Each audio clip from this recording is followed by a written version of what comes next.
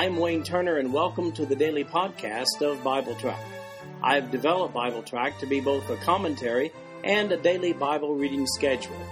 These podcasts cover the text and commentary, which may be found at www.bibletrack.org. So, for those who have a busy schedule but do have time to listen to the Bible being read, this podcast is for you. At the end of 1 year, you will have gone completely through the Bible. Today we're reading the book of 2 Timothy. This is the New King James Version of the podcast. The King James Version is also available. Let's begin with an introduction to 2 Timothy. This letter was probably written a year or so after 1 Timothy from Rome, a second imprisonment there. Although outside the bounds of the account of the book of Acts, history would seem to indicate that Paul was rearrested, this time during Nero's massive repression of Christians. He was most likely beheaded under Nero in 64 A.D. This letter was sent to Timothy by the hands of Tychicus. Paul seems to be setting things in order in anticipation of his death. Paul's writing from Rome to Timothy in Ephesus. Ephesus is part of the region of the Roman Empire known as Asia. Rome is approximately 800 miles to the northwest of Asia, and Jerusalem is about 600 miles to the southeast. And if you're looking at the written notes of BibleTrack.org, there is a map. Let's begin with chapter 1. Timothy, guard the treasure. Verse 1. Paul, an apostle of Jesus Christ by the will of God, according to the promise of life which is in Christ Jesus. To Timothy, a beloved son, grace, mercy, and peace from God the Father and Christ Jesus our Lord. I thank God whom I serve with a pure conscience, as my forefathers did, as without ceasing I remember you in my prayers night and day, greatly desiring to see you, being mindful of your tears, that I may be filled with joy, when I call to remembrance the genuine faith that is in you, which dwelt first in your grandmother Lois and your mother Eunice, and I am persuaded is in you also. Therefore I remind you to stir up the gift of God which is in you through the laying on of my hands. For God has not given us the spirit of fear, but of power and of love and of sound mind.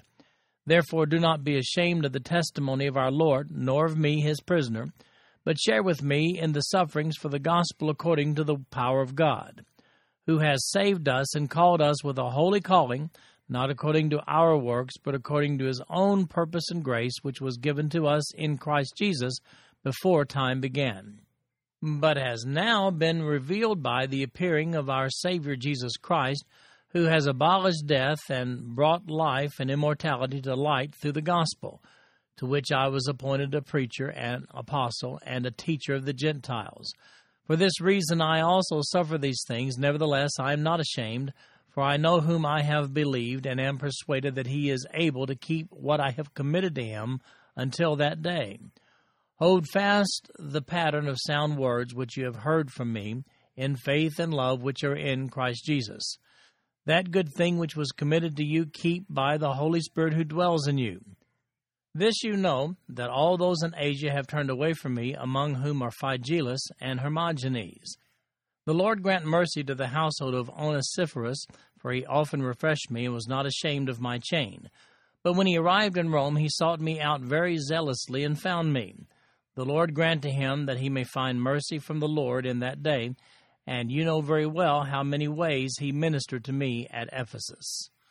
Well, as is typical in Paul's epistles, he establishes his authority in verse 1 when he refers to himself as an apostle of Jesus Christ by the will of God. If you'd like more insight regarding the validity of Paul's apostleship, then look at the notes on Acts chapter 1, verses 12 through 26. Paul refers to Timothy in verse 2 as a beloved son. This is a reference to the fact that Paul had discipled Timothy in the faith, a point he also makes in the book of 1 Timothy chapter 1, verse 2, when he refers there to Timothy as a true son in the faith. Paul's background was completely Jewish. Since his conversion, Paul sought to convince the Jews that Jesus was the Messiah for which they were looking. In verse 3, he makes the point of this continuity between Judaism and life in Christ by saying this, I thank God, whom I serve with a pure conscience, as my forefathers did.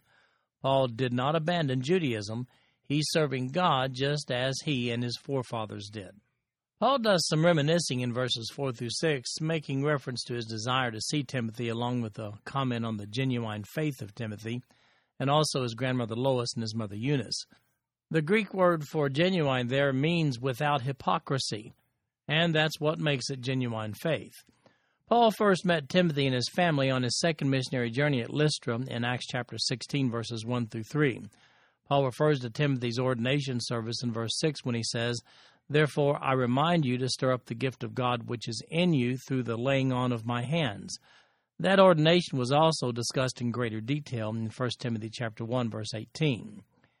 In addition to the introductory comments, Timothy is encouraged to guard the faith and keep it from corruption, specifically that he should combat the false teaching regarding the message of grace. In Paul's first letter to Timothy, it seems certain that this was some form of a false Gnostic doctrine that was prevalent in that region during that period of time. You can't help but admire Paul's boldness in the face of a death sentence when he says in 2 Timothy 1:7, "For God has not given us a spirit of fear, but of power and of love and of a sound mind." In verse 8, Paul encourages Timothy not to let affliction prevent him from spreading the gospel. In verses 9 through 11, he combines two callings into these verses. First of all, his call to salvation, and secondly, his call to the ministry. Both of these by God's grace and without regard to Paul's capabilities or works. Not only was this call without regard to Paul's abilities, this call was determined prior to Paul's birth. He confirms this point when he says, "which was given to us in Christ Jesus before time began." If you'd like more information on God's predetermination, then look at the notes on Romans chapter 9. The ministry message is made clear, very clear, in verse 10 when he says, "But has now been revealed by the appearing of our Savior Jesus Christ, who has abolished death and brought life and immortality to light through the gospel." As a preacher and apostle and a teacher of the Gentiles, in verse 11, Paul makes it clear that his mission of delivering the gospel to the Gentiles has resulted in his imprisonment when he says in verse 12, "For this reason I also suffer these things." However, the suffering he experiences for doing so, it pales in the face of eternity. Paul begins his ministry charge to Timothy in verses 13 and 14. First of all, in verse 13, he says, "Hold fast the pattern of sound words." He's talking about sound or healthy words there. He's encouraging Timothy to follow the pattern of healthy teaching, the pattern that Paul himself had demonstrated to Timothy. And then he says in verse 14, "That good thing which was committed to you, keep by the Holy Spirit who dwells in us." So there's the ministry charge to Timothy. With regard to the ministry charge, Paul goes into greater detail in chapters 2 and 3 and summarizes that charge again in chapter 4. Actually, the whole letter is a charge to the ministry for Timothy in the face of Paul's departure. Paul expresses dismay over some believers in Asia in verse 15. He's not referring to the whole continent of Asia here, but a Roman province of Asia. That's to the west of Asia Minor, at the west end of it, should I say. Ephesus was located there along with 7 churches that John addressed in Revelation chapters 2 and 3. We know nothing more of Phygellus and Hermogenes beyond what is written here.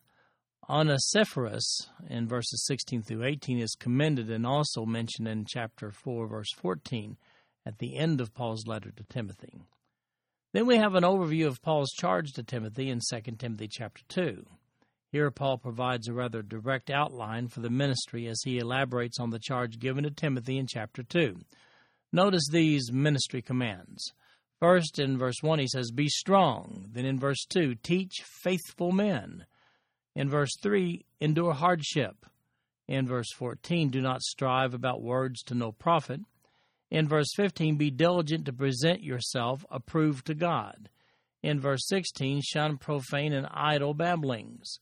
In verse 22, "Flee also youthful lusts." In verse 22 also, "Pursue righteousness, faith, love, peace." And finally in verse 23, "Avoid foolish and ignorant disputes."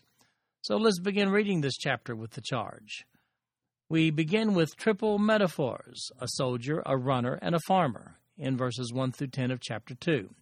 Verse 1, "You therefore, my son, be strong in the grace that is in Christ Jesus, and the things that you have heard from me among many witnesses, commit these to faithful men who will be able to teach others also.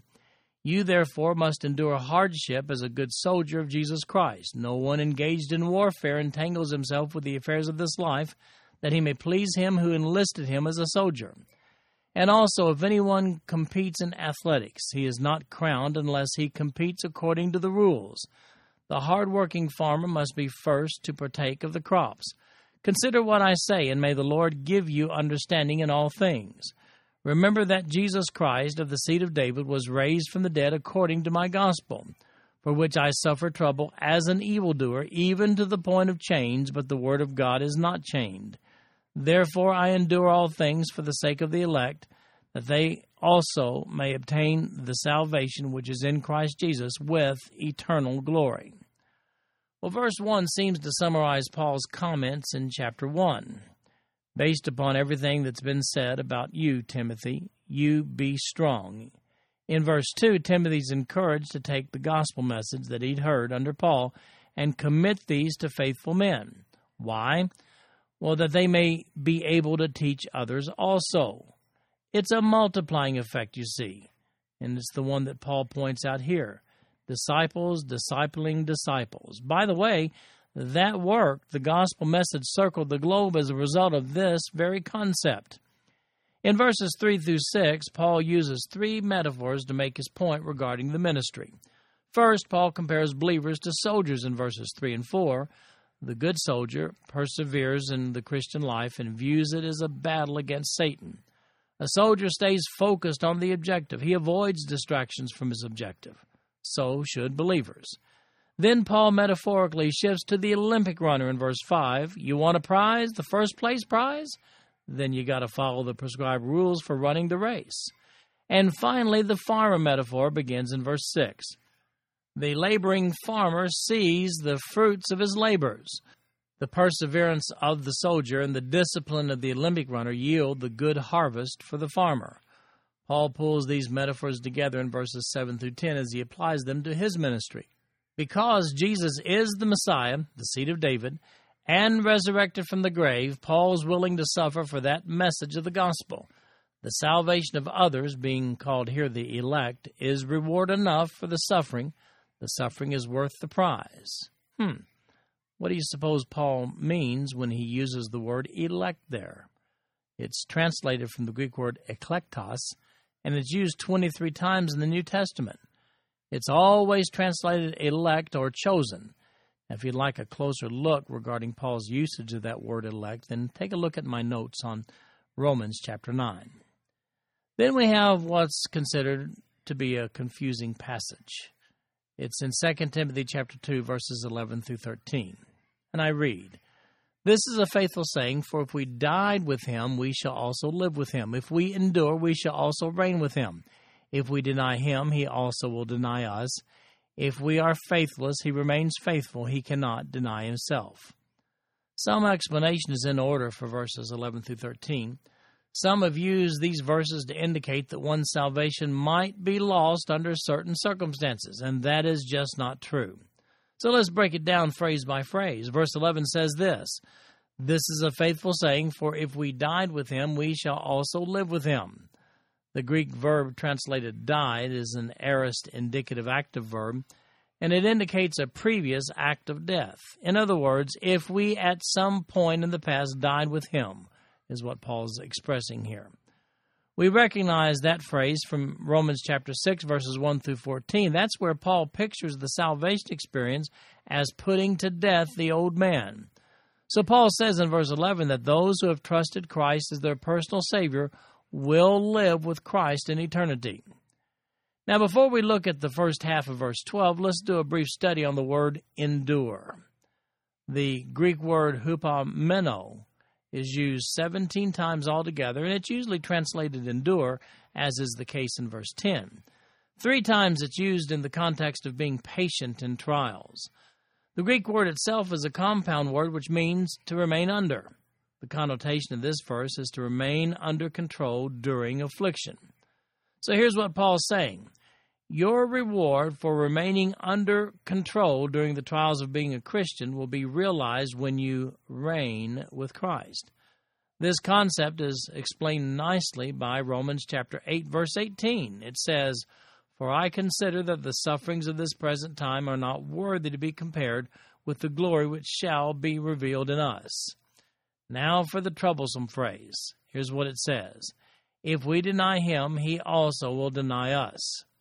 Part of the modern-day misunderstanding of this verse is due to a very bad translation of the phrase by the New International Version, which renders this phrase, if we disown him. There is no precedent whatsoever to translate the Greek word arneomai, used in this verse, as disown. The English word disown implies current ownership. In reality, this phrase speaks directly to the proposition of salvation itself. After hearing the presentation of Jesus Christ as Savior and Messiah, will you accept or will you deny that proposition? So those who deny Christ, in other words, they decline to accept Jesus Christ as Savior, those people will be denied by Christ. Verse 13 puts verse 12 into perspective. Here's what it says. If we are faithless, he remains faithful. He cannot deny himself. The Greek word for are faithless here is apisteo. The noun form of the root, P-I-S-T, means faith. The negative a at the beginning of it, in this Greek word, causes the word to mean no faith or unfaithful. So what happens when your faith becomes weak, even to the point of questioning your own salvation? Well, here's the great news. It's not our faith that keeps us saved, but it's God's faithfulness. It wasn't a mustering of faith on our part that saved us in the first place, but rather the faith of Christ, as seen in Galatians chapter 2, verses 15 through 21. And Galatians 2:16 and Galatians 2:20 both particularly note that we are saved by the faith of Christ. You really have to look at my notes on that in order to see what I'm talking about, because many translations, including the New King James Version, have inappropriately translated that faith in Christ, but it should be faith of Christ according to the construction of the Greek sentence. Look at my notes on Galatians 2:15 to 21 for more explanation there. Again, let me say verse 13 teaches that even in our time of lack of faith, or even seemingly no faith, Christ remains faithful still, because he cannot deny the spiritual seed that has been planted in every believer at salvation, which constitutes the born-again experience. Salvation is not based upon how we feel on any given day, but rather God's faithfulness to his spiritual children. In 2 Timothy chapter 2, verses 14 to 26, we see that approved workmen are not ashamed. Verse 14. Remind them of these things, charging them before the Lord not to strive about words to no profit, to the ruin of the hearers. Be diligent to present yourself approved to God, a worker who does not need to be ashamed, rightly dividing the word of truth. But shun profane and idle babblings, for they will increase to more ungodliness, and their message will spread like cancer. Hymenaeus and Philetus are of this sort, who strayed concerning the truth, saying that the resurrection is already past, and they overthrow the faith of some. Nevertheless, the solid foundation of God stands, having this seal: the Lord knows those who are his. And let everyone who names the name of Christ depart from iniquity. But in a great house there are not only vessels of gold and silver, but also of wood and clay, some for honor and some for dishonor. Therefore, if anyone cleanses himself from the latter, he will be a vessel for honor, sanctified and useful for the master, prepared for every good work. Flee also youthful lust, but pursue righteousness, faith, love, peace, with those who call on the Lord out of a pure heart. But avoid foolish and ignorant disputes, knowing that they generate strife. And a servant of the Lord must not quarrel, but be gentle to all, able to teach, patient, in humility correcting those who are in opposition, if God perhaps will grant them repentance, so that they may know the truth, and that they may come to their senses and escape the snare of the devil, having been taken captive by him to do his will. Yeah, verse 15 is where we get the name for our kids' club, Awana. Paul contrasts approved workmen to disapproved workmen, those who go after profane and idle babblings in verse 16, being the disapproved worker. The two Greek words here that are used mean worldly, foolish talk for that profane and idle babbling. It's used in the context of discussing issues of doctrine. Likewise, avoid contention with others about words to no profit in verse 14. Such contentious conversation can be harmful to those who are listening in on such conversations.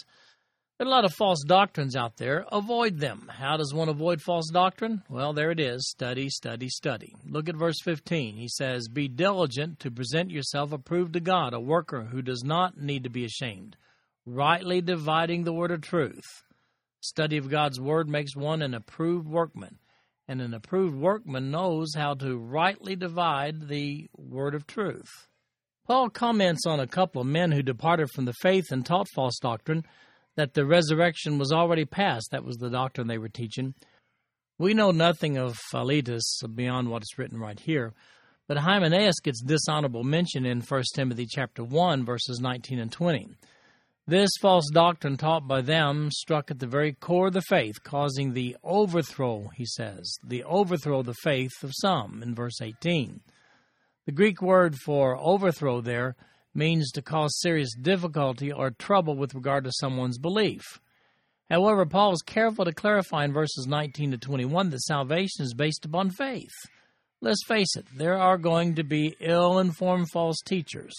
There are always going to be those ill-informed false teachers. This passage seems to demonstrate that they aren't necessarily lost people, but nonetheless, they do damage to other believers. Notice verse 19, it says, "Nevertheless, the solid foundation of God stands, having this seal, the Lord knows those who are his, and let everyone who names the name of Christ depart from iniquity." Paul treats the teaching of this ill-informed teacher as an iniquity that needs to be cleansed. His wording would indicate a reference to a precedent, likely that of Korah back in Numbers chapter 16. The wording here resembles that which was spoken by Moses in Numbers chapter 16, verse 5 and verse 26. It's a 1 John 1:9 issue. That verse says, "If we confess our sins, he is faithful and just to forgive us our sins and to cleanse us from all unrighteousness." Now, in Paul's great house illustration here, these false teachers are vessels of dishonor. They have an opportunity, though, in verse 21 when he says, "Therefore, if anyone cleanses himself from the latter, he will be a vessel for honor, sanctified and useful for the master, prepared for every good work." These teachers of false doctrine must cleanse themselves of that false doctrine. Now, keep in mind that Timothy was young. That makes Paul's comment of verse 22 particularly meaningful to him when he says, "Flee also youthful lusts."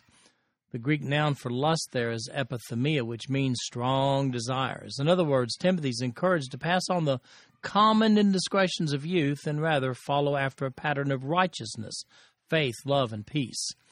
This is, by the way, the Holy Spirit-led inclination for those who call on the Lord out of a pure heart. In verse 23, Paul notes that some questions just don't merit answers, being foolish questions which have no profitable use were they to be answered. One should not be absorbed by those kinds of questions. They cause unnecessary strife, for which a Christian minister should not be known, we see in verse 24. The purpose of gentle and patient correction is, first of all, to bring repentance, and secondly, to acknowledge the truth, and thirdly, to release from the snare of the devil. In chapter 3, Paul talks about perilous times, verse 1. "But know this, that in the last days perilous times will come.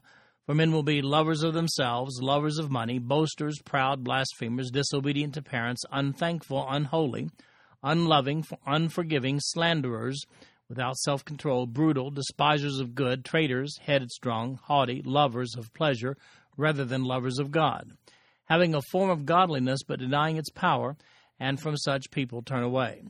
For of this sort are those who creep into households and make captives of gullible women loaded down with sins, led away by various lusts, always learning and never able to come to the knowledge of the truth.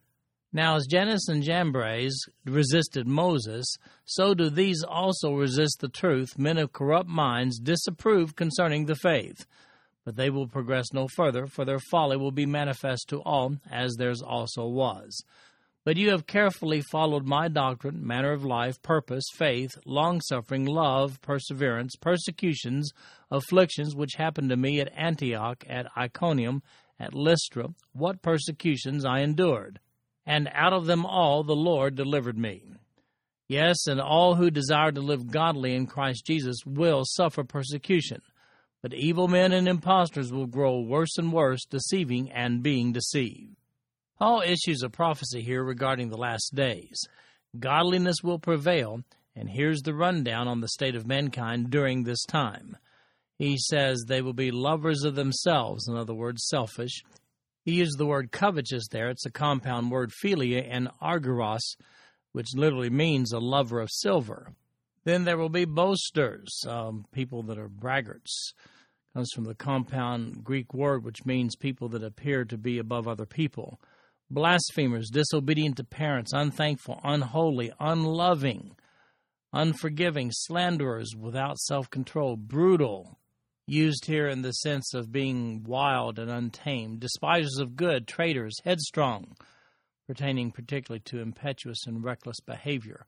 Haughty means to be insanely arrogant, to be extremely proud, to be very arrogant. Lovers of pleasure rather than lovers of God, having a form of godliness but denying its power. Wow, what a list. These are the natural characteristics of carnality. Paul says it will become increasingly more difficult to take a stand for Christ in the face of this kind of cultural norm. In verse 12 he says, "Yes, and all who desire to live godly in Christ Jesus will suffer persecution." The weak women of verses 6 and 7 are apparently a reference to those who go after new ideas, swayed by impulses rather than sound reasoning. Regarding Jannes and Jambres in verse 8, most conclude that these were the two Egyptian magicians of Exodus chapter 7, verse 11 and verse 22. Since they aren't mentioned by name anywhere, this is just really an intelligent guess. Now here's the scary aspect of these verses. The people described here may seem religious. Look at verse 5. It says, having a form of godliness, but denying its power. In the midst of a politically correct era, it's just not fashionable to categorize church-going religious people as anything other than trying their best to be right with God. However, these people with their form of godliness, well, let's face it, they are evil, evil, evil. Will it get better? No, it won't get better. Verse 13 says, but evil men and impostors will grow worse and worse, deceiving and being deceived. Nevertheless, Paul encourages Timothy to expose error and manifest the truth in verses 9 through 11. In verses 14 through 17, we have a word about the Word. Verse 14, but you must continue in the things which you have learned and been assured of, knowing from whom you have learned them, and that from childhood you have known the Holy Scriptures, which are able to make you wise for salvation through faith which is in Christ Jesus. All Scripture is given by inspiration of God, and is profitable for doctrine, for reproof, for correction, for instruction in righteousness, that the man of God may be complete, thoroughly equipped for every good work. We see the importance of exposing children to the Word of God at an early age. Romans 10:17 says, so then faith comes by hearing, and hearing by the Word of God. Then we have some important statements about the Word of God, beginning in verse 16. The phrase, given by inspiration of God, comes from just one Greek word, theopneustos. This compound Greek word literally means God-breathed. This is the definition of inspiration as it applies to Scripture. Now, I point this out to differentiate the way that many use the word inspiration. Artists use it to talk about how they felt when they painted a picture or wrote a song or a poem. As you can see, the Word of God is sourced as a work from God Himself. Paul says so here in this passage. It was not given as a result of an enhanced feeling of great emotion to those who wrote the words down. The Word of God was breathed out from God with the exact words that were to be written. It is this concept that protects the doctrinal integrity of the Word of God.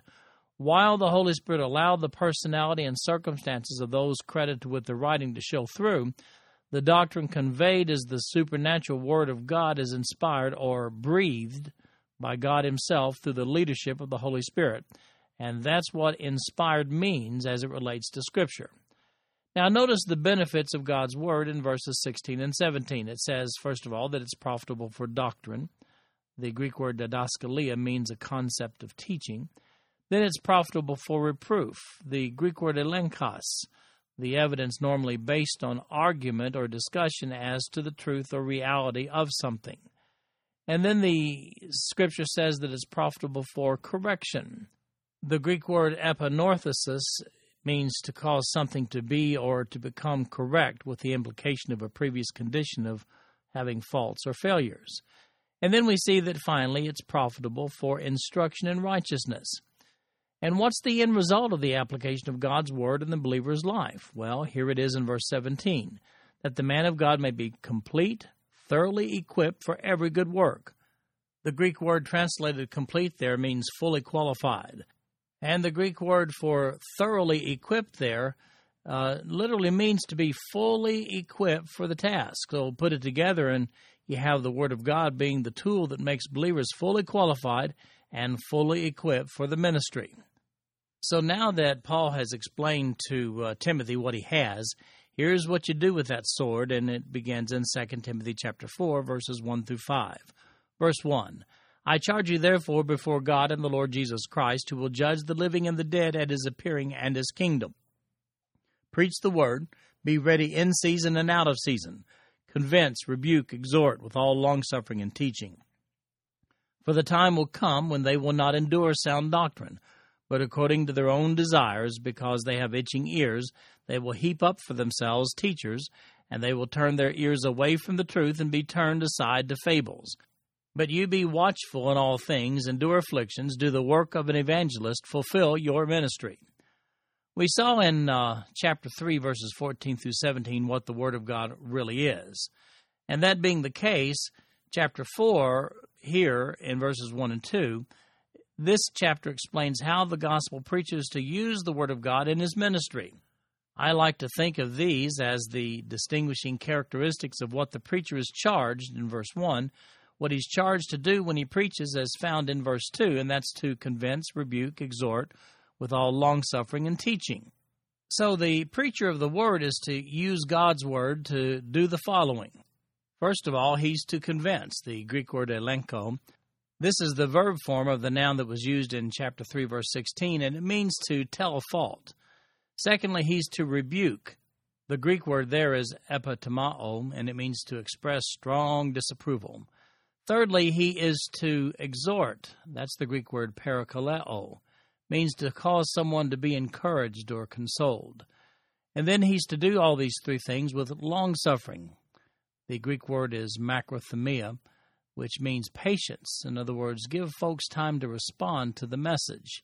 And finally, to do these things with also teaching. The Greek word didake, which literally it's the same root as doctrine used in chapter 3, verse 16, or teaching, and it's used interchangeably in Scripture with didaskalia. Now, I call these the fivefold characteristics of a pulpit message.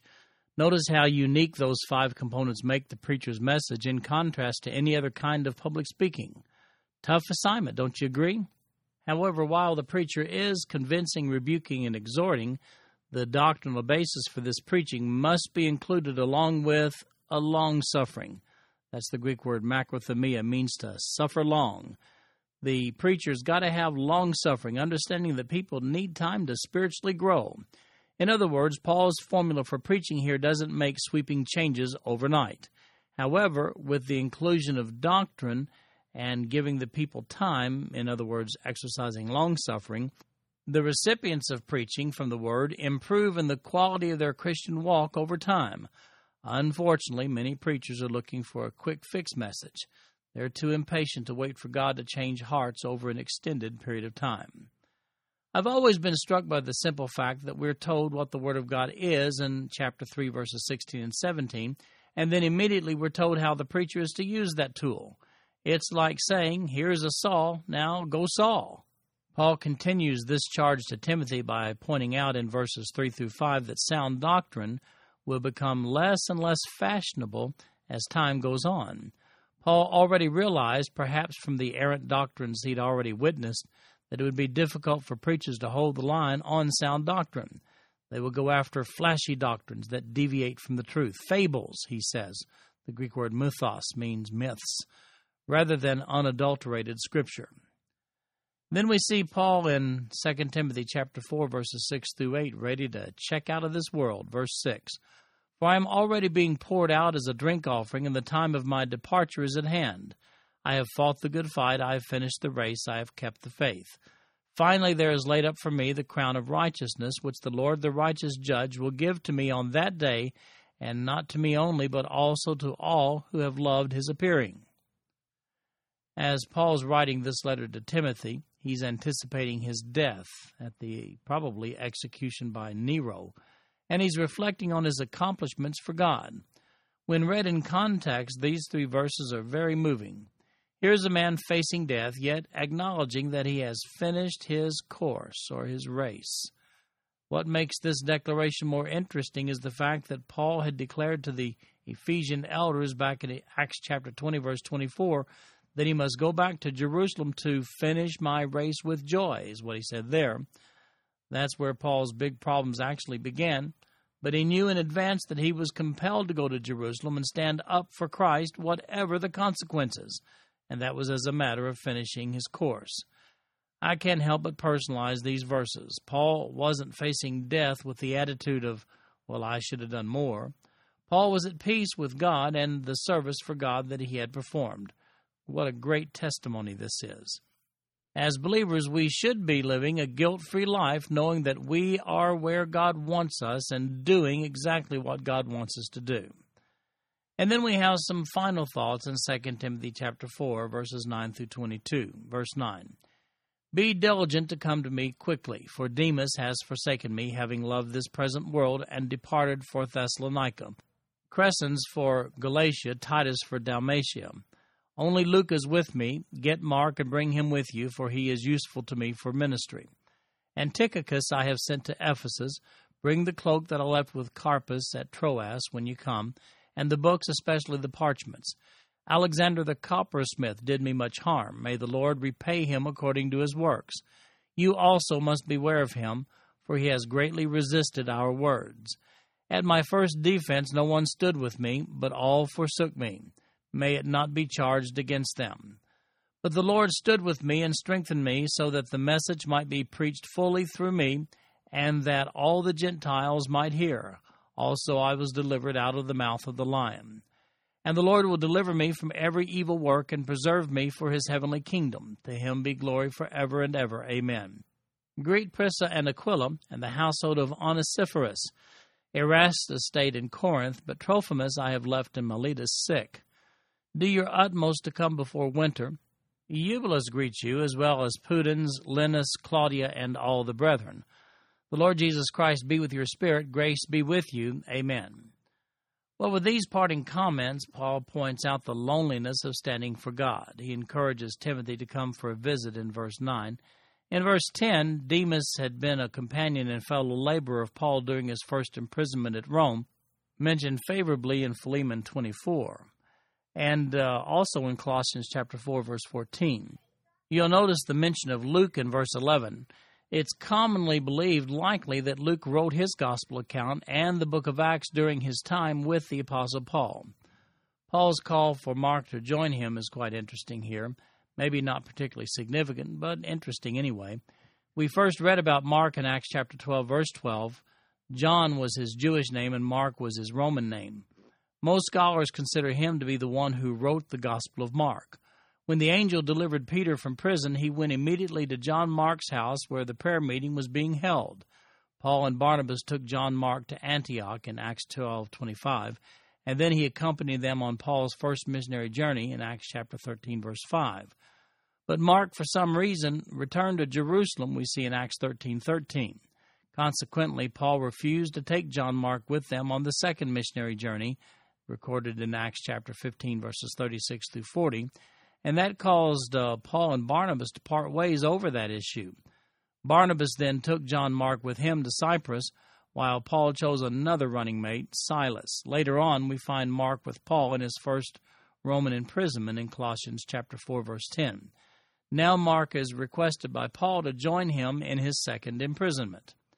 Tychicus was from Asia and accompanied Paul on his last trip to Jerusalem in Acts chapter 20, verse 4. He delivered Paul's letters to the Colossians, we see in Colossians 4, verses 7 and 8, and to the Ephesians, as we see in Ephesians chapter 6, verse 21. Paul makes a request concerning the books, the Greek word biblia, and especially the parchments in verse 13. The Expositor's Bible Commentary has the following note concerning these parchments, and I quote, "This kind of writing material was more expensive than papyrus, membrana, a Latin word only here in the New Testament is where it's used, were scrolls or codices written on animal skin, vellum. These may have been leather scrolls of Old Testament books." And that's the end of the quote. There's a special mention of a guy named Alexander in verse 14. He was a coppersmith who, with Hymenaeus and others, fostered certain heresies regarding the resurrection. That's recorded in 1 Timothy chapter 1, verses 19 and 20. Paul excommunicated him according to 1 Timothy chapter 1, verse 20, when compared to the language for excommunication used by Paul in 1 Corinthians chapter 5, verse 5. We do see in these verses, however, the commendation Paul extends to those who have stuck with him. Paul first met Aquila and his wife Priscilla in Acts chapter 18. Like himself, they were tent makers. We know nothing additionally about Onesiphorus beyond what is written here, and up in chapter 1, verse 16, where it says, "The Lord grant mercy to the household of Onesiphorus, for he often refreshed me and was not ashamed of my chain." Erastus was a municipal worker, referred to in Romans chapter 16, verse 23. Trophimus is mentioned as being sick. He was from the province of Asia and accompanied Paul in carrying the offering from the Gentile churches to the poor saints at Jerusalem in Acts chapter 20, verse 4. As a matter of fact, Paul was arrested in Jerusalem because of Trophimus. We see that in Acts chapter 21, verse 29. We know nothing else regarding Eubulus, Pudens, Linus, and Claudia beyond their mention here in verse 21. This concludes our podcast for today. I'm Wayne Turner, and if you'd like to read along with our commentary online, go to www.bibletrack.org. Thank you for listening in today. The background music for these podcasts is an original composition written by the music director of Fayette Bible Church, Paul Walton.